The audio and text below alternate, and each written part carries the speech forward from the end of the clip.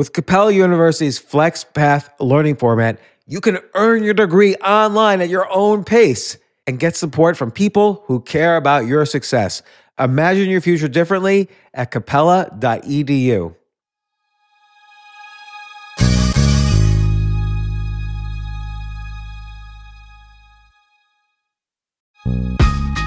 This isn't your average business podcast, and he's not your average host.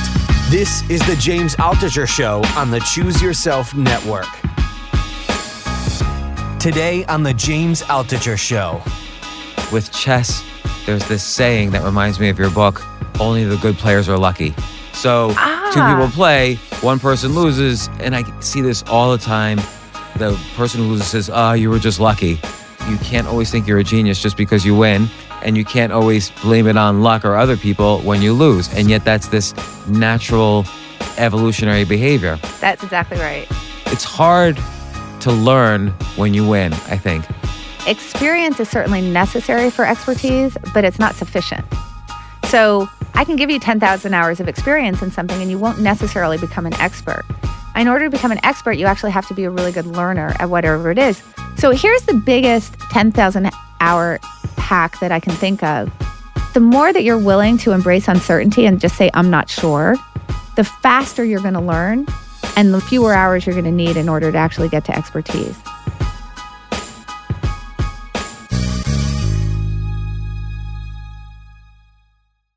I am so happy to have Annie Duke, one of the best poker players ever, in the room on the podcast. How's it going, Annie?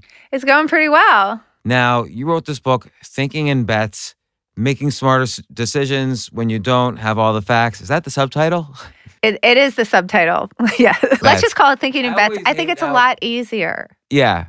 Yes, it's a lot easier. And I don't like how, I'm not blaming your publisher. I know Portfolio, they're great guys. I just don't like subtitles in general because I can never remember them. But they make you have them. Yeah, they make you have them because I think it does narrow it down for somebody who's just like browsing it in a bookstore. So I think that's good.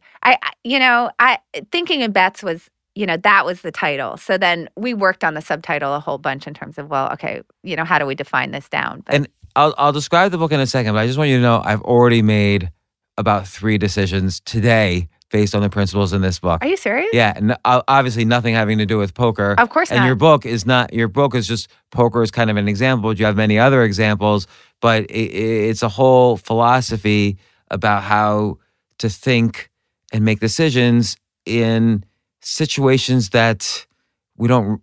How to describe it? Let me describe it in a different way. I'm going to back up. So I feel like there's 2 aspects to this book that's really strong.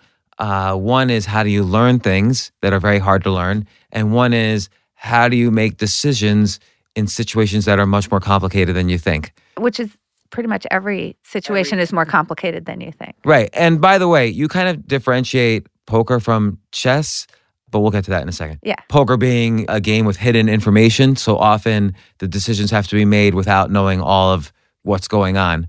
Sure, and that's not to say, obviously there's some hidden information in chess, just not in terms of the pieces, right? So you can see the whole position on the board. I don't know, for example, what opening you might have been just studying. As an example, so that would be hidden information in chess. So like a pregame thing, but what's interesting though, what really made, I'll get to the kind of distinction between learning and decision making in a second, and then I want to start asking you questions. But with chess, there's this saying that reminds me of your book, only the good players are lucky. So like 2 people play, one person loses, and I see this all the time. I get this all the time. The person who loses says, you were just lucky. And you talk about this concept a lot in your book, but it happens in everything. So for instance, one time, this is 20 years ago, I sold a business and I made a lot of money. And I thought, I made all this money. I must be a genius.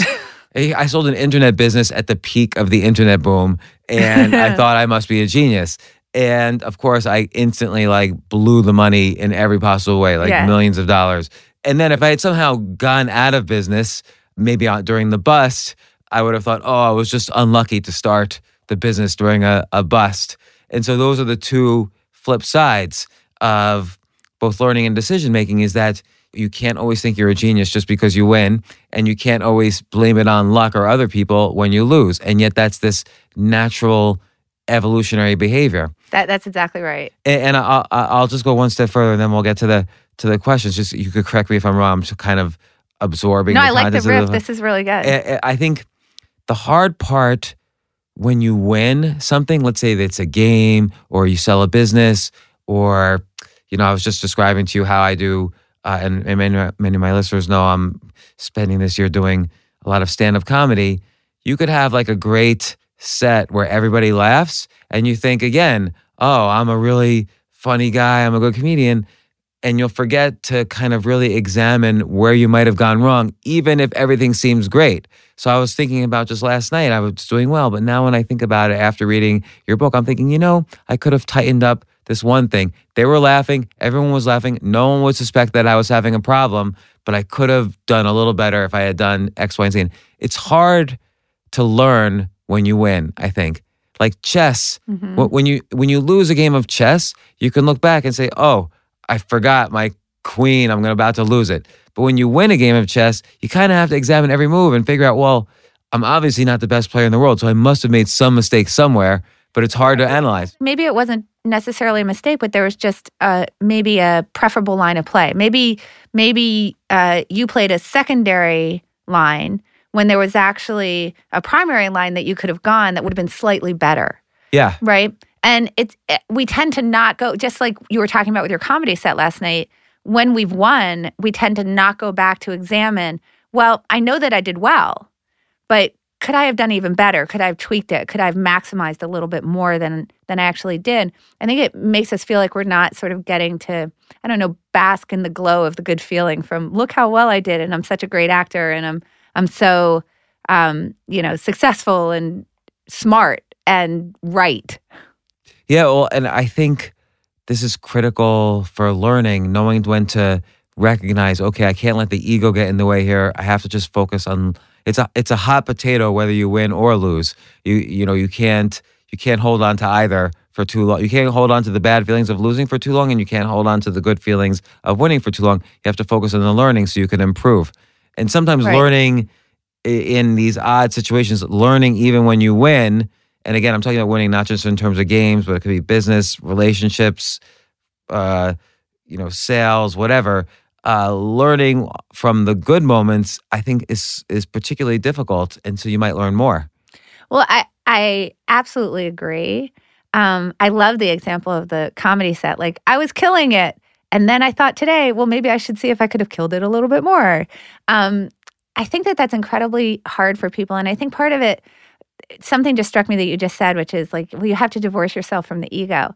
And I think that what I would argue is, well, I think that we can kind of hold on to the ego, because I think, feeling good about yourself isn't a bad thing. Really? No, I think that you can go around and you can think, I'm pretty good, like I'm pretty hot stuff. It's just what you want to do is change what it is that makes you feel good about yourself.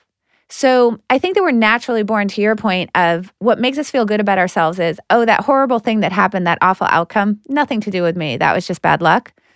Oh, this wonderful thing that happened, I sold this company for $1 gazillion. I'm clearly a genius.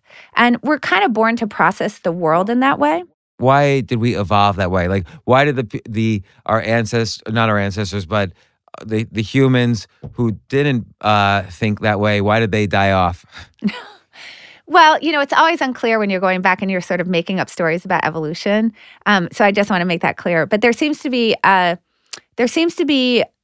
few things at work here. One is that we're really temporal discounters. And what temporal discounting means is that we will take a discount in the present in order to not have to sort of delay and wait for things in the future. So in this particular case where we're kind of offloading a bad feeling and onboarding a good feeling is because of us, it's actually kind of a good example of this temporal discounting, which is we're taking a good feeling now that might sacrifice us being able to have better results and better feelings later. We really kind of live in the moment. The evolutionary reason for that is that if you have food in front of you, you should eat it.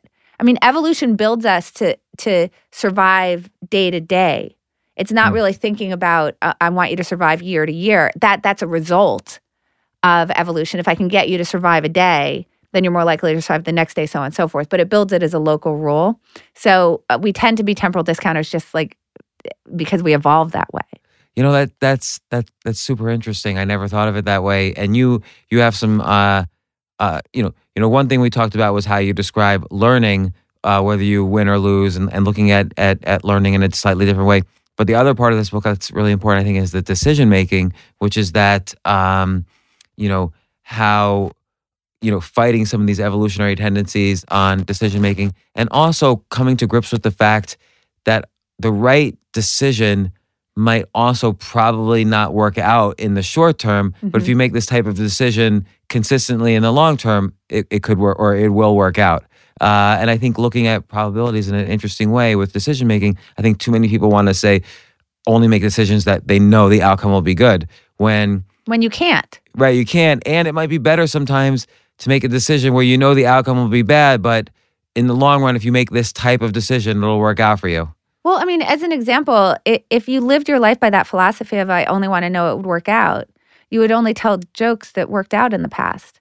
You wouldn't really try new material because new material is actually very likely to fail, certainly on the first try. Right, and yet in the long run, you'll grow and you'll learn and maybe you'll have better material. I'll give you an example from the business world. Let's say it's your first business that you're building and someone comes along and offers you millions of dollars, so it'll change your life. But it's going to take 6 months to close the deal with all the legal and so on. What happens is this life-changing thing that's going to happen in 6 months, but you have to wait. And so every day that gets closer to that 6 months, the average person, or maybe just me, but I would say the average person gets more and more anxious because we're not used to waiting for 6 months for some life-changing moment. Like anything can happen. Right. So it's often a smart strategy for the buyer to say, hey, we could, like 3 months in, hey, we can close right today if you just take half. And everybody will say yes because I can't handle that anxiety anymore. Well, so there's actually really good examples of this in real life, just these huge examples. So there was one where there was a military drawdown in the 90s. There were some budget problems, and so they offered military personnel who had pensions if they wanted to draw down the pension.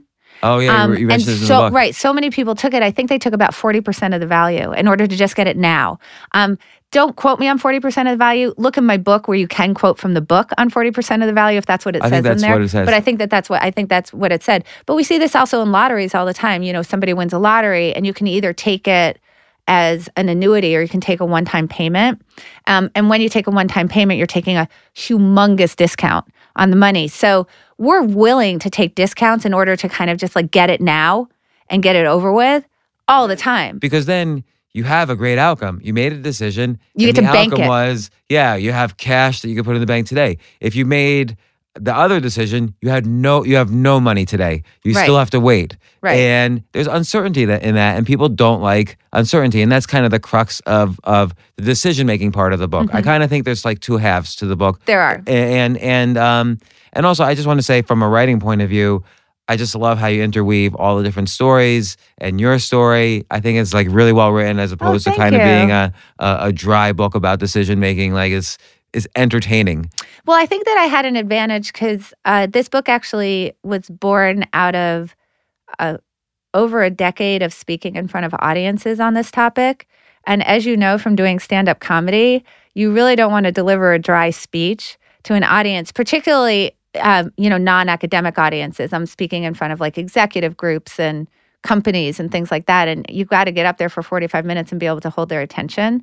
So I think that you learn through that because you're kind of working, you end up having a real conversation with the audience because you're seeing how they're responding to what you're saying. And I just started adding in kind of more and more color and making the speeches less and less dry and kind of filling in the gaps with stuff like, Seinfeld or David Letterman examples or Princess Bride or Pete Carroll in the Super Bowl or whatever it might be, because it just helps to hold their attention. And the more that you have their attention and the more that you can color it in with things that they're super familiar with, the better the conversation is, the more good you're doing and the more good they're getting from the conversation. So I really like that I got to basically workshop it with my audiences. And not only that, I guess through the public speaking, you also saw if you just told poker stories to illuminate your examples, that wouldn't work either because maybe only half the audience knows poker, maybe only 1/10 the audience knows poker at your level or much less than your level, but 1/10 could understand the terms you're saying. So Right, exactly. And you can see like this book really, you never have had to have played a single hand of poker in order to understand this book. Poker's kind of acts as a backdrop to fill in the examples. And then I've got all sorts of other examples from, sales and legal examples. And like I just said, like the military drawdown or David Letterman or whatever it is. So poker's kind of providing a framework around which to think about uncertainty. But if you've never played a hand of poker and you don't even know the rules, you're not going to have a problem with this book at all.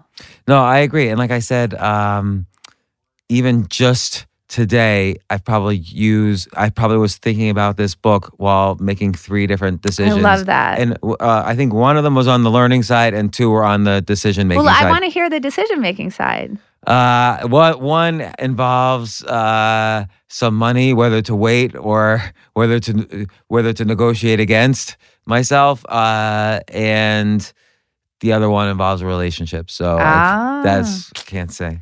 But Got it. Keep that private. Yeah, but let's again. I think it's a super valuable book. I wanted to start off a little bit though with your background, Sure, because I'm also fascinated with like how you kind of learned how you learned throughout the years, and you kind of get that into this book. Mm-hmm. But I'm fascinated by the topic of peak performance and essentially how to somewhat skip the so-called 10,000 hour rule, or at least hack it a little bit. The 10,000 hour rule, which is sort of not quite accurate, but popularized by Malcolm Gladwell and Outliers, says it takes 10,000 hours to reach your peak potential at something. 10,000 hours of deliberate practice. Mm-hmm. So you're one of the best poker players in the world. When you were playing, you've been retired since 2012, but you still play like in charity tournaments and stuff. In charity tournaments, I do, yeah. So I roughly know how you start. You were getting your PhD at UPenn. For some really stupid Eagles. reason, you somehow moved to Montana. I can't figure that out, really. Well, I'll explain that, but go ahead. All right, go ahead, explain that. No, keep going, and then I'll explain And then your brother was already a professional poker player, gave you some basic guidelines, but then you kind of gradually over time became one of the best poker players around. You've won millions of dollars in tournaments and very successful at it. Yeah, so I mean, I do think that there are really good hacks to the 10,000 hour rule. And I think most of it has to do with how efficiently are you learning and how much are you relying on the experiences of other people and being open-minded to them. So I think that you can definitely borrow other people's 10,000 hours, number one. That's a really key point. You can sort of take out a loan. What you're also saying is community is important. Community is incredibly important. And then the other thing, like one thing I want to say about the 10,000 hour thing is that it doesn't matter how many hours I put into playing the violin, I'm going to suck. So, it's kind of, as you said, it's a kind of a loose framework within which to think about how to gain expertise. But I think that community can be really important for, as long as you're open-minded to the expertise of the community, it can really, really, really speed up your learning. And I definitely had the benefit of that. I mean, my learning curve in poker was very, very fast, mainly because my brother was already playing for 10 years, and he had landed in this amazing group of incredible poker thinkers from New York, including Eric Seidel, Dan Harrington, Jason Lester. There were a bunch of these people, and my brother was tightly knit into this community. So he had... Where did they all play, just out of curiosity? The Mayfair. So what year? Because I was playing at the Mayfair every night, including the night my first child was born. That's awesome. 1998 and 1999. So they were probably a little before me. Yeah, they were a little before you. So he was playing at the Mayfair actually when I was in New York at Columbia. So this would have been, I think he moved to New York in 82. I came, I was there a little bit after him. So he would have been playing at the Mayfair probably about 82 to, I don't know. I think it was about 92 or so, maybe even a little later, maybe through 94. And then he moved to Las Vegas right around that time. I think he moved to Las Vegas in 94. So I would say it was about 12 years where part of the time was the Mayfair. I think then the game may have moved a little bit, but it was mainly at the Mayfair. So I got the benefit of being plugged in. Right? These people had basically created their own learning pod, and obviously they're incredibly smart people. They had formed their own learning pod around poker, and they had been doing this for a decade before I ever, picked up a poker chip. So I got plugged into that community, and then they had particular kind kind of rules about how you communicated within that forced you to either get out or have an open mind. Like those were and kind you of your talk two. about forming those communities in this book, which I think is very critical. I really do think this is the most important way to hack the 10,000 hours is if you're just around the best in the world and you're open-minded and have rules for how to listen and communicate to them, it's a huge win. Like you say, you can borrow their 10,000 hours. Right. And part of the thing, I mean, there's something that I say in there, which is from Aldous Huxley, actually, to the point of the Gladwell stuff, is that experience is certainly necessary for expertise, but it's not sufficient. So I can give you 10,000 hours of experience in something and you won't necessarily become an expert. In order to become an expert, you actually have to be a really good learner at whatever it is. You have to learn about the feedback that you're getting, right? Is your audience laughing or not? What does that mean? How do I figure out maybe it was a bad audience and they were in a bad mood, or it's just not the right audience for the kind of jokes that I want? Or maybe my jokes were bad. I don't know. And you have to kind of sort through that kind of feedback. And it's actually super hard. It's super hard because, for instance, what you just said is interesting. There's one dimension you could look at it was, did they laugh or not? But let's say they laughed. There might be 10 different reasons why they laughed, and you kind of have to understand what's the right reason. Right. Because learning that could be really critical to how you do the next audience. Right, and you could also, by the way, theoretically be in front of an audience that doesn't laugh, and it doesn't mean you're supposed to change your routine because it may not actually be the right audience for you. So you don't know. Like I don't know your comedy, but I'm just guessing as an example that an audience that would really like Andrew Dice Clay would not be your audience. Probably not. Probably not. So if you were in front of an audience where they were just huge Andrew Dice Clay fans and they didn't laugh, that doesn't necessarily mean that you should go change something. So there's all these different reasons why you could be getting the result. And you have to sort through that in a way that actually pulls the signal out of the noise so that you know, when am I supposed to go in and close the loop and actually change what I'm doing, change my beliefs and change my decisions. And without the emotion in there as well. Exactly. And when am I supposed to just sort of say, well, this doesn't really have much to do with me. It's a bad audience for me. You could ask yourself, do I want this to be my audience? Right? That's a question you could ask yourself, but you may end up saying no, at which point, well, okay, I'm just going to sort of shunt that off to luck. I don't really care. And this idea of how do you close that loop is really, really hard. And there are things you can do to be better at it on your own. But this community hack, as you put it, is like, it's so incredibly important to be able to actually get that to be done efficiently in a way that kind of gets yourself out of it. Now, community is an interesting thing because, for instance, you were able to enter this high-level poker community because your brother was already there. Super lucky. But like, let's say you start off playing golf. It's not like the next day you're going to start hanging out with professional golf players and sharing tips with them. So entering into a good community is a hack unto itself. Like, that's difficult. Yeah, but I think that when you come into any community, when you start doing anything, you can look around for the people who seem to be kind of the most reasonable and open-minded. And you can do that by sort of seeing what their stance is toward the world or what their attitude toward the world is, right? So let's say, for example, that you're coming in to play golf and you're not just going to necessarily be hanging out with the best pros in the world. To be fair, I mean, I was very lucky to be in that situation in poker. But you come into golf and now you're playing in some foursomes and you hear some people just complaining about the wind and they hit a divot and that's you talked while I was during my backswing. And it's all these things where they're just blaming things that have nothing to do with them. Maybe they get very emotional and they're like throwing their clubs, which means that they have some issues with just sort of keeping their emotions calmed down, which is really important. But then you see somebody else who, while a beginner like you, is talking about, I wonder, like, should I be adjusting my swing? Or, they seem to be pretty calm. And you see that kind of attitude. And yes, neither of you is particularly good at the game, but you can see that you could probably come together and help each other get better because you're both focused on the same thing, which is how can we pick the things that we actually have control over out of the feedback that we're getting. Well, I would say there's like three types of community. There's the community of people a lot better than you. Mm-hmm. There's the community of those types of people where they're your peers, but they're striving in the same way you Correct. are. And they understand learning in the same way you do, and you're both able to share and learn. And then there are even people below, not necessarily below, but people you could teach so that it helps you keep beginner's mind in what you're doing. And you see from their questions, it reminds you of the fundamentals that you always have to keep track of. So it's sort of this plus minus equal approach. So I love the way that you described that. So I think that I was really lucky in my poker career to have all three. Obviously, I entered into this, community of experts, right, through my brother. That was super lucky. I clearly had peers when I was playing who seemed to be like-minded, and I was trying to pick them out of the crowd so that I could work poker decisions with them as well. And then eventually I started teaching poker.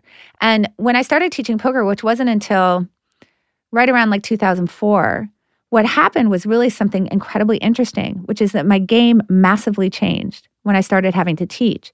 And the reason was that when you're trying to teach a concept to somebody else, particularly somebody who is, beginner to intermediate, and you've decided that some strategy that you have or some tactic that you use or some concept that you have of the game, you can't actually coherently describe to another human being, it's a really good sign that maybe what you're doing isn't the best thing. Or you might not understand it as well as you think. You definitely don't understand it as well as you think. And if you can't describe it, you probably can't defend it. And it reminds me of something from John Stuart Mill. He's obviously a philosopher from the 1800s, and he's very clear on this idea that you have to have the clash of ideas, right? You have to be able to defend yourself. You have to be able to defend the truth against other people, and that dissent is really, really important, and it will tend to moderate what you believe.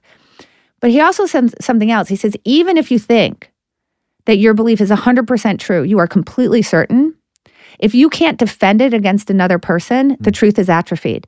So I think about this in terms of there are certain truths that we believe to be certain, like the earth is round. So that's all fine and good. And you can go around with this belief that the earth is round. I happen to also agree that that is certainly true.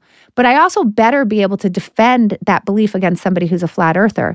Otherwise, what is the point of the truth of the earth is round? It's so funny because I can't defend it. Like right now, I want to be able to defend it. So I can say some things about, I know some things about the horizon and how you view the horizon and things that have to do with, the way that the stars are. And there's some things that I know about it, but I'm not great with it. But I do understand that if you ask me to go defend it to a flat earther, I could find out a way to do that. And I wouldn't just say to a flat earther, you're dumb, that's not true. I would have to be able to have a rationale and be able to support my argument. So that was true when I started when I started teaching poker. So now my community is a community of people who are less experienced than I am, and don't have the same level of expertise that I do. And my game actually starts transforming at that point, because what I realized was some of the things that I've been doing for a long time, just kind of because the truth had atrophied, because I just sort of thought, well, these things have worked, and so forth, there must be true. So even though this gets into the weeds of poker a little bit, what's an example of how your game changed at that point when you were teaching?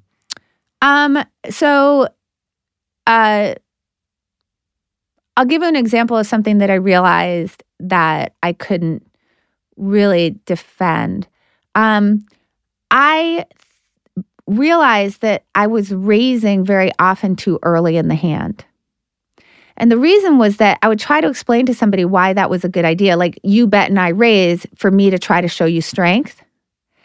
And it occurred to me in trying to explain this to somebody that as I was talking about this conversation, you were having, this is getting a little poker wonky, but as I was talking about this idea of you're having a conversation with someone as you're moving your chips around, that it suddenly occurred to me as I was trying to explain this to a class full of people that I was having the wrong conversation. Because if my hand were really strong, I would delay the play because I would try to reel you in. And once I realized that, I realized, this thing I've been doing before where I just sort of naturally thought, if I raise early, clearly it will signal strength, that actually I was signaling quite the opposite.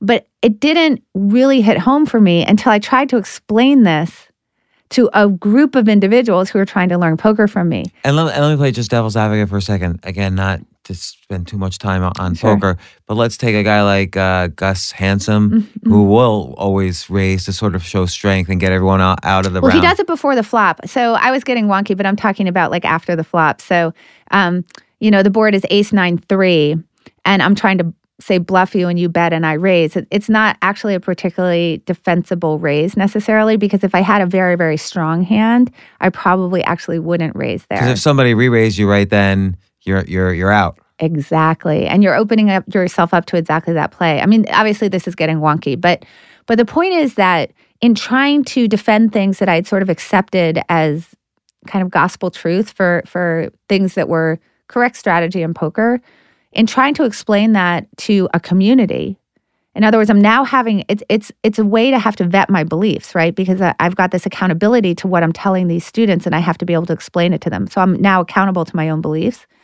In this really interesting way, it actually changed the way I played. And very soon after I was teaching, I actually, that's later on, then I win the Tournament of Champions. And then, I win my World Series of Poker. I mean, there was this big change that occurred in my game right around 2004, and it happens to be right as I started teaching poker. So kind of pulling it back to the learning, there's this meta learning concept, which is build community, but there's 3 types of communities. Mm-hmm. And then there's really understanding what the purpose of those communities are. Correct. So, and that's a little more nuanced, but for instance, with the community of experts, you're not always going to understand everything they're doing, but you have to be able to communicate somehow in an appropriate manner, questions and situations, and see how they respond to it, and understand what they're saying and ask them questions if you didn't understand. And it's like you described the conversation with Eric Seidel where you're talking about a hand and you said, "Oh, I had bad luck," and he said, "I don't want to ever hear that again. This is how you have to talk to me about a hand, or else I'm not interested." Yeah, so they're basically giving you like a thought paradigm. So the experts in whatever you're doing understand, for example, what the important details are, right? So they understand the kinds of details that you need to communicate. So I assume in comedy it would be something like timing, right? You have to say something about the timing. You have to say something about the joke that came before, what the response to the joke that came before, where you were going with it, how many people were in the audience. Were you early in the night or late in the night? Who did you follow? See, what you're saying there is not just things to analyze, but maybe you're dividing up a moment into the component micro skills that need to be learned. So where you are in the night, that is specifically a skill. If you're first, that's a different skill you need to learn than if you're last. And if let's say that you're trying to get advice from me, if I could give you advice about comedy, if you don't provide me with those details, then I'm not going to give you advice of any fidelity. Because as an expert, I need to know, for example, were you early in the night or late in the night? But what you're saying is also you're like a meta expert. Mm-hmm. So you're trying to you immediately are taking a skill and trying to break up into Correct. the micro skills so you could build a picture and understand, and then use your kind of more general techniques of learning to break it down, to be able to give advice. Right, exactly. So I would work with you to figure out. So I'm assuming that these kinds of things are really important. We would create essentially a template of those kinds of details. So now, if you're teaching sales, for instance, I would do the exact same thing. Yeah. Right. And now we've got a template of details so that whenever you're asking me for advice, you're including all of these details so that I have the appropriate context within which to give you advice of high fidelity. One of the reasons why that's really important, and it's something that, for example, Eric Seidel, my brother, those people demanded of me, was that I be able to tell them certain details about the hand. What position was I in? How much did I bet? What were the chip stack sizes? What had happened before? What similar things to the kinds of things I was just trying to construct with you. And I like how in the storytelling of the position, the outcome is not so important. No. The decision is learning how to make the best decision that's important. Exactly. Because whether you win or lose the hand, that's sort of a luck factor. But it's because you might make decisions that are low probability to win, but still the best decisions. Correct. So as I'm trying to get advice from you, I need to be working within this structure so that I can give you this context. Because if you don't demand that same context from me every time, it's too easy for me to only give you the details that argue for the answer that I want, and I may not even realize that I'm doing it, right? So as long as we've agreed to the structure of the conversation, the details that need to be shared, and then hopefully we've also agreed to something else, which is that I don't tell you the outcome.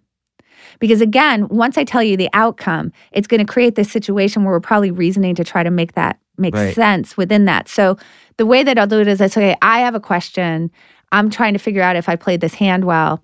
I provide all of these details that we've agreed to that are essentially templated, right? So it's like this architecture to the discussion. And then I describe the hand only up to the point where I have a question and no further. And I don't tell you what happened after that. It's so like newspaper headlines like, stock market went down yesterday because of oil fears. They just make up the. They all do. we know is the only actual news is that the stock market Market went went down. But then they try to backfill it, and there's oil fears or North Korea fears or whatever. Right, and it's really bad because now when somebody reads that headline, you've now infected them with the conclusion that you've come to. And so I'm now going to start reading the story infected with this conclusion that it's because of oil fears. And I'm going to be noticing stuff that confirms that conclusion. I'm not going to notice things that disconfirm it. And now I'm probably going to infect other people with the same thing. So I'm trying to, in order to really be an efficient learner and really steal some of Eric Seidel's 10,000 hours, I want to quarantine off the things that might bias the advice that he gives me. And I want to give him a structure to the conversation where the advice he gives me has high fidelity. So let me ask, let's say certain types of decisions or skills he took 4,000 or 5,000 of his 10,000 hours to learn. Do you really think without playing all the hands yourself, you can learn to be almost as good at that skill as him? Let's stop to take a quick break. We'll be right back.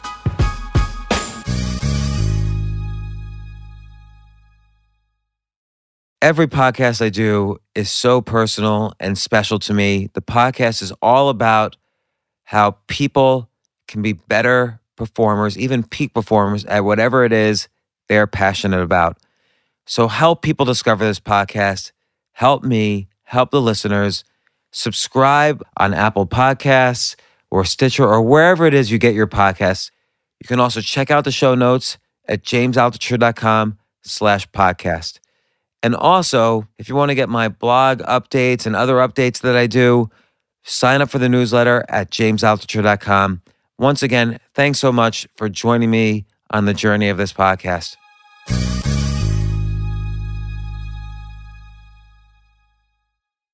So let me ask, let's say certain types of decisions or skills he took 4,000 or 5,000 of his 10,000 hours to learn.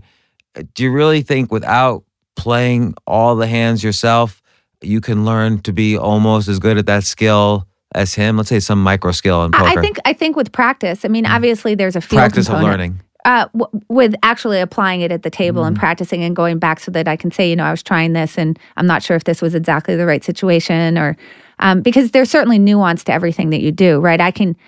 You can be, if we're salespeople and I'm trying to teach you how to be really good at selling, I can give you some really good strategies and some structure within which to think about how do you pitch and how do you close and those kinds of things. But then you have to go apply them and come back and say, in this situation, this is what I was doing. Was that right?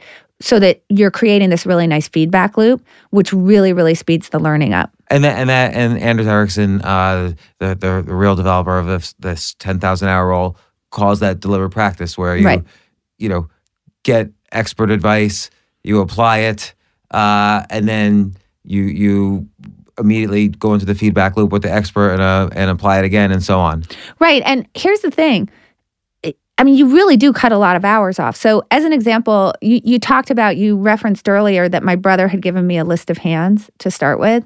Now, that list of hands was a beginner's list. It was, only play these particular hands. And it was much too rigid for any kind of long-term poker success. But for somebody who was a beginner, it was an excellent list to start with. And that cut off a lot of hours because I came down at the table, as a beginner with at least a reasonable starting set of hands that I did not have to come to myself through my own experimentation and failure. And now, did I have to refine it afterwards? Sure. But it cut off this huge part of the beginning of just losing a lot of money as you try to learn, sort of through the school of hard knocks. He just short-circuited that for me and said, here's this list of hands you should start with. Here's why, here's because these tend to make good hands for this reason, whatever. And then, off I went and played. Now, later on, I realized, I need to expand on that and I need to refine it and I need to do that. But it cut off a lot of hours in the beginning of just experimentation on my part. Yeah, and I wanna add two more things to the community thing. One is that virtual experts is also a valid community. So sure, of course. I mentioned earlier Gus Hansen because that was probably the last poker book I read. He had such a great poker book where he just describes hand by hand what situation he's in and what he's thinking. And that by itself is kind of a putting myself with, borrowing his 10,000 hours based on his download of knowledge into a book. So there's even if you don't have someone who's already in the upper echelons of success in your field, you can still get some or most or part of that benefit, if not all of it. I don't know. I think you can get quite a bit of the benefit, and I don't want to discount the benefit that you can get from people who are at the same level as you are, as long as the people who are at the same level that you're working with have the same commitment as you do to being open-minded, exploratory, committing to trying to make your beliefs as accurate as possible, be as open as possible to dissent, and really try to seek the truth together, as opposed to being in a group, which is the way that groups tend to go, which is all about rah, rah, we're great, everybody else is dumb. I think that we're all pretty sensitive to this kind of echo chamber, us versus them kind of mentality. And you can get it in groups of peers as well, where the poker example would be, it's the group that's sitting there saying, like, I can't believe how bad they play. They're so bad. Whenever I lose, I'm just unlucky. When I win, I'm fantastic. And then your friend is saying, yeah, me too, basically. And you're right. And they're all just bad players. And I can't believe they think that strategy is good. And then you'll get groups of players who are exploratory in thought, where they'll come across somebody who's doing something unusual. And instead of just saying, well, I can't believe that guy's such a donkey, he's such an idiot, they'll say, they're doing something unusual. Let me ask you about it. Like, because maybe there's something to it. Like, maybe I shouldn't just be dismissing them out of hand. But you and I have to have made an agreement to that kind of talk between the two of us. I think that's critically important. And you kind of outline in the book all the sort of almost bad language to look out for. Like, oh, they just got lucky, or they were really bad, I shouldn't have lost, or whatever. There's all these kind of like... Or just being this, how about you tell me an opinion and I say you're wrong.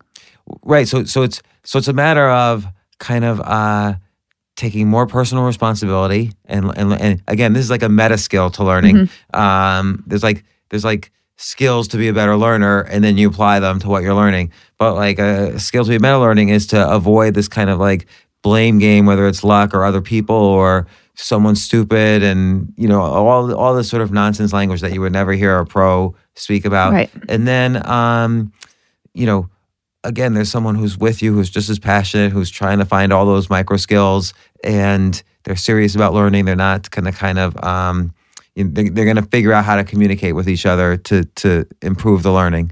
Yeah. So, and I think that this is a natural tendency, and you want to try to catch it whenever you're doing. So obviously you're working on this comedy thing this year.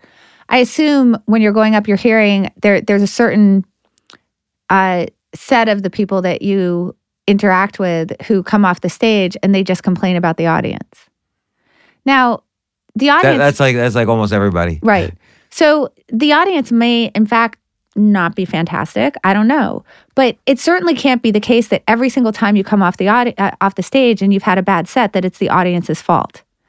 And I gather that those people probably aren't going to move forward in terms of progressing in their comedy as quickly as someone who comes off the stage and doesn't say, oh, it was such a bad audience, but instead says, do you think that was a bad audience? Or I have some ideas about why my jokes were falling flat. Again, I think personal responsibility is key. Like, so whether you're learning poker or chess or golf or investing, like you see this all the time in investing. Someone makes an investment, then there's news, the stock goes down, and they're crushed for the day. And they get really disappointed. Like, oh, if only that news hadn't come out, I would have won big on the day. Okay. But you kind of have to take personal responsibility for your position size, for how you hedged, for how you were planning on, did you have a plan in place to take into account surprising news? So personal responsibility is a really big part of this, I think. Right. So, or the crowd, I always assume the crowd's never a bad crowd. That there's always something I could have done with any crowd. That's such a great stance toward trying to learn. So when I talk about what forms a really good learning group, I say you have to agree to three things. One is a commitment to accuracy. So a commitment to accuracy is to say that there's a difference between being accurate and right. Most of us approach the world with the idea that we want to be right. And what I mean by that is that I come in and I have certain beliefs, and I just want my beliefs to be right. I don't want to change them because that would mean I was wrong.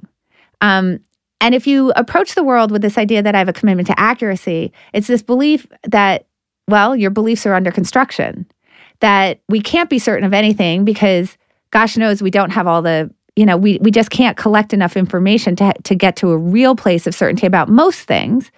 We can get close, like the earth is round, but most things aren't as adjudicated as the earth is round yet. So for most kinds of beliefs we have, particularly when it's things like, why did the stock market fall? There's just a lot of hidden information in the system. There's a lot of luck that makes it very hard for us to be certain of it. So we view the belief as under construction, that we're trying to get to the objective truth. We'll agree that there's an objective truth that we're trying to get to, certainly, but that our representation of that our representation of that objective truth is in progress, let's say, and that we're searching for accuracy. The direction's more important than being perfect. Correct, exactly. That we're always trying to move toward a better representation of the objective truth, and we're doing that together. So that's part of the commitment of the group. The next piece, which is what you said about personal responsibility, is that we're accountable, that we have to be held in some way accountable to the beliefs that we have. Now, one of the ways to be held accountable to a belief is actually through a bet. If you and I disagree, if we have opposing beliefs, we can place a bet, and the bet will act as a referee for who's got the more accurate belief. Okay, right? Let me question that. But just because I lose the bet doesn't mean I'm wrong over either. the long run.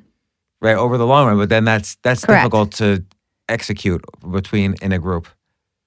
So unless you're committed for a long time. I don't actually think that in the group we should be placing money against each other. I'm saying that in general, like betting is sort of a mechanism of accountability, that if we have opposing beliefs, a bet can essentially act as a referee. But with your friends, you don't want to go around saying, like, I'm challenging you to a bet all the time. That's not a good thing. Bet, I think also calculating the odds too. Right. Because the odds are part of the bet as well as the money component. Right. Or So you want to place a good bet, not because necessarily the outcome went one way or the other, but you want to look at whether you were actually getting a good price, right? Was the market paying you enough for the bet that you were placing? But when you're in this group setting, when you're trying to form a really good decision group, you've got this commitment to accuracy and then an accountability to your beliefs. So for example, I'm going to hold you accountable to the way that you're asking me questions, to the way that you're describing the world, in the way that Eric Seidel held me accountable. When I came up to him and I said, I can't believe how unlucky I got, he held me accountable to that kind of worldview and said, why are you talking to me like this? I don't want to hear that. Do you have a question? So I'm accountable to the way that I'm processing the world there. Another form of accountability is, let's say that you've made some sort of commitment and the group knows that you've made that commitment. So as an example, you decide, I'm not going to eat bread. Well, the group can hold you accountable to that and they say, hey, how'd you do on that no bread eating yesterday? And you're now accountable to the group for whether you ate bread or not. If you have a stop loss in some sort of investment situation, they can hold you accountable to your stop loss. If you say, look, I'm going to put this position on, and unless these factors change, I am not going to cash out of this position. Like, this is what I've decided. I've worked through the decision. I've decided that the probabilities are right. And these particular things would have to change in the market in order for me to cash out. And I want you to hold me accountable to that. No matter what, then when the stock market crashes, almost 1,200 points on Monday, you can hold me accountable to not cashing out of my position just because that happened on a short-term basis. Because I've told you in advance the things that would cause me to actually change my position. Right. So there's all different ways that you can have this accountability mechanism within the group. And then what's really wonderful is not only is the group holding you accountable in the moment, but when you're off on your own and you're thinking about breaking that thing that you've said that you're accountable to, you'll stop for a second. It will stop you mid-action and you'll think, oh no, I'm going to have to go talk to James about this. And he's going to question me about it. You get in my head. You mentioned in the book something great that I didn't think about, which is almost like negative visualization. Like if you're thinking of breaking kind of your parameters or your promise, think of the negative consequences rather than visualizing the positive things if you kept with. So think of the negative consequences of breaking as opposed to the positive consequences of sticking with your rules. So if you're trying to lose weight, don't think about how great you're going to look if you keep on losing weight. Think about how bad you might look or feel or illnesses you might have if you start eating like crap again. So that's one really good thing to do. And another one is to be prepared. Try to get as clear a map of the future as you possibly can. So this means that you have to admit that you're not sure of how the future is going to turn out, which is really hard for most people. Most people want to know for sure. Like, I know this is going to work out for me, right? I know this is going to go well. If instead you approach the world as, I want to get the best view of the landscape as I possibly can, in order to get a really good view of the landscape, and we can think about it as like a military analogy, it's really good for you to know where the mines are. So what do you mean? Oh, where the mines are? Where the mines are. Where the bumps in the road are, where the hazards lie ahead, where there might be barbed wire in the way. So if we take the example of, let's say that I want to lose weight, and one of the things that's motivating me is I'm sort of having this positive visualization of like, oh, I'm thinking about this future and I'm thin and it's all great. And now I have a boyfriend and everybody thinks it's wonderful and all my clothes fit and I look great and I get a promotion, and you're imagining this positive future. What happens to you then when you lose weight and you don't get a boyfriend? That can cause you to actually fall off of the wagon and actually lose the commitment because you haven't thought about, well, what happens if it's bad? So it's not just like what I have to think about what happens if I fall off the wagon. You do want to think about that, but you also want to think about the hazards that lay ahead. Like, what am I going to do when there are donuts in the break room? I got to think about that so that I have some sort of plan in place. But then also, what's going to happen if the thing that I want happens and I still don't get the future that I'm envisioning? So that you can be prepared, and then you can start to think about that. Well, why am I really losing weight? Is it really just to get a boyfriend, or is it because I want to be healthy? Am I assuming that if I'm healthy and happier, then in general things are going to work out better, and maybe that will be farther down the road? You can start to get plans in place so you're not as shocked when all of a sudden you step on a mine, number one. And number two, because you've planned ahead for those donuts in the break room, you're just less likely to step on the mine in the first place. So I want to get back 1 second to the community thing, please. Which is also that, we talked about a couple of ways to get community. One is if you already know people. Mm-hmm. The other is virtually through books, whatever. But there's also kind of like a backdoor way. So I think about Judd Apatow, who's amazing director of all these comedy movies. He's done like every comedy movie in the past 20 years. But as a kid, when he was in high school, he created a radio show and literally flew around the country interviewing. He even interviewed Jerry Seinfeld as a high school kid. Jerry Seinfeld didn't realize a high school kid was coming to interview him, but he kind of did this backdoor way of creating something that gave him an excuse to talk to all these people, to ask hundreds of questions. And then he filled a whole book out of that. He wrote a book recently detailing his experiences doing that. So I think, and for me, a podcast is a great excuse to call you and say, hey, let's talk about all your ideas about learning and decision-making and so on. So I think there's always some backdoor way where you can get to talk to these people as well. I agree. And I think that, the other thing you can do is, like, I think Ryan Holiday has a really good story in terms of how he created community for himself of people who were like interested in what he had to say that he could interact with. He was like, okay, well, I want to build community, but nobody really knows who I am. So what am I going to do? Well, I'm interested in books, he said. So I'm just going to create a newsletter where I recommend books. And it started with he slowly but surely got it to like a couple hundred people. And then eventually it was 2,000 people, because people were sort of, because he created this really great. Ryan Holiday's been on this podcast like 6 times. Well, I love Ryan Holiday. So he's probably told you this story about his newsletter with the books. Oh, yeah. No doubt. And I think that's a really good example. He was like, well, how do I start communicating with people? What's a thing that I like?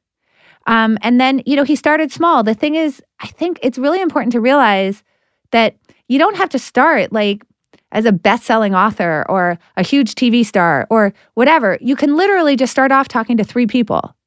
And, as you create a great conversation and as you find what your conversation is, naturally you will start expanding your community and you're going to be able to get more and more input and more insight. The other thing is that the more open-minded you are to people who disagree with you, the bigger your community will be and the more useful it will be. Because you won't be swatting people away just because they have a different viewpoint than you do.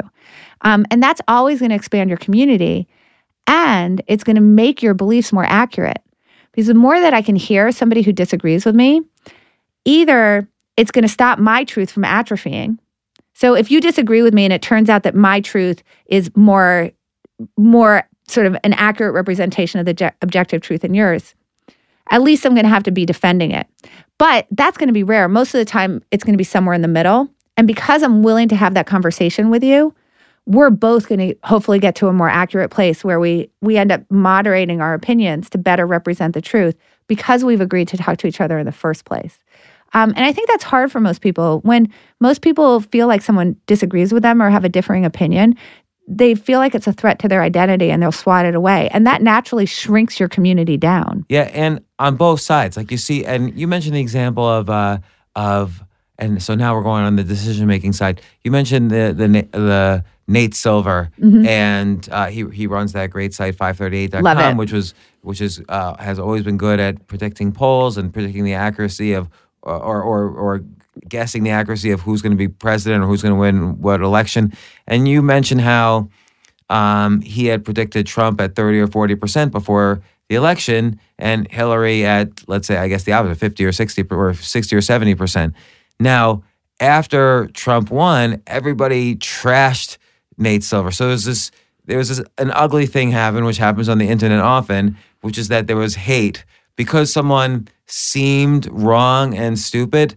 It gave people an excuse to hate him, and he had to deal with that psychologically. I guess I haven't spoken to him about it, but the point you make, which is very interesting, is that he might have been dead right the whole time, in the sense that maybe there was a 30% chance that Trump would win, and okay, 30% is actually a fairly big number. 3 out of 10 times, someone will win who has a 30% chance. Well, I think what happened was the pundits had a really huge rounding error. So they rounded from 30% to 100, or to zero rather. They rounded down from 30 to 0. And you say that's a number is that people tend to, when they're making decisions, tend to round to 0 or 100. Or 100 and that's a big because problem. they want to know what's the right answer. And so they don't want to hear, Clinton's going to win 65% of the time. They're going to be like, well, I don't know does that mean she's going to win? It's like, well, she's going to win 65% of the time. Well, what does that mean? Who's right? What is she going to win? But they confuse it with an actual poll. Exactly. So the pundits, were saying, Clinton's going to win. Nate Silver was saying it was somewhere between 60 and 70% of the time that she was going to win. And just to give you an idea of how often that would happen, and this is really taking an analogy from Nate Silver, that's as often as like Monday and Tuesday happen in a week. Actually, Monday and Tuesday and Wednesday and a half. Right? So it's like Monday, Tuesday, half of Wednesday in a week. How often does that occur for you? Like, how often is that coming up for you? That's how often he was predicting that Trump would win. So that's a lot. So the fact that Trump won doesn't say anything about whether his polls were wrong. In fact, even if he said that Trump was going to win 2% of the time, the fact that he won on the one election wouldn't say whether his prediction was correct or not, because 2% is not zero. Right. So here's the one pushback I have on that. And there's kind of the example holds in poker, but you have pot odds there to help you determine if your probabilities are useful to you or not. So leaving that aside for a second, what use is it for Nate Silver to say somebody's got a 30% chance of winning? Like, how does that help him make any decision? And how does he know that accuracy? I mean, he kind of averages all the polls and all this other stuff. Yeah, so he has an algorithm that looks at all the polls. He has stated very clearly that that national polls are always more accurate, just simply because you get a better and more diverse sample, and the polling methods are better in terms of methodology. So the national polls had Clinton, between 2 and 3%. Surprise. That's what she won. And then he said the problem with a lot of the state polls is that the confidence intervals are very wide, particularly when you look at some of the actual key states like New Hampshire. It's very hard to read what those polls are just because of the sampling methods that they're using and some things that have to do with demographics in New Hampshire. And he was really clear about that. What's the use of it is that if we want to start to think about how do we make decisions about the future, what are our choices in terms of our actions, we want to think about what are the probabilities of different futures occurring. Now, the way that we can judge whether Nate Silver has a good algorithm is to look across all of his election prediction. So as we're seeing him predict Senate races and presidential elections and other presidential elections and midterm elections and special elections and things like that, we start to get a body of data that tells us what does his algorithm look like. So that's over the long term.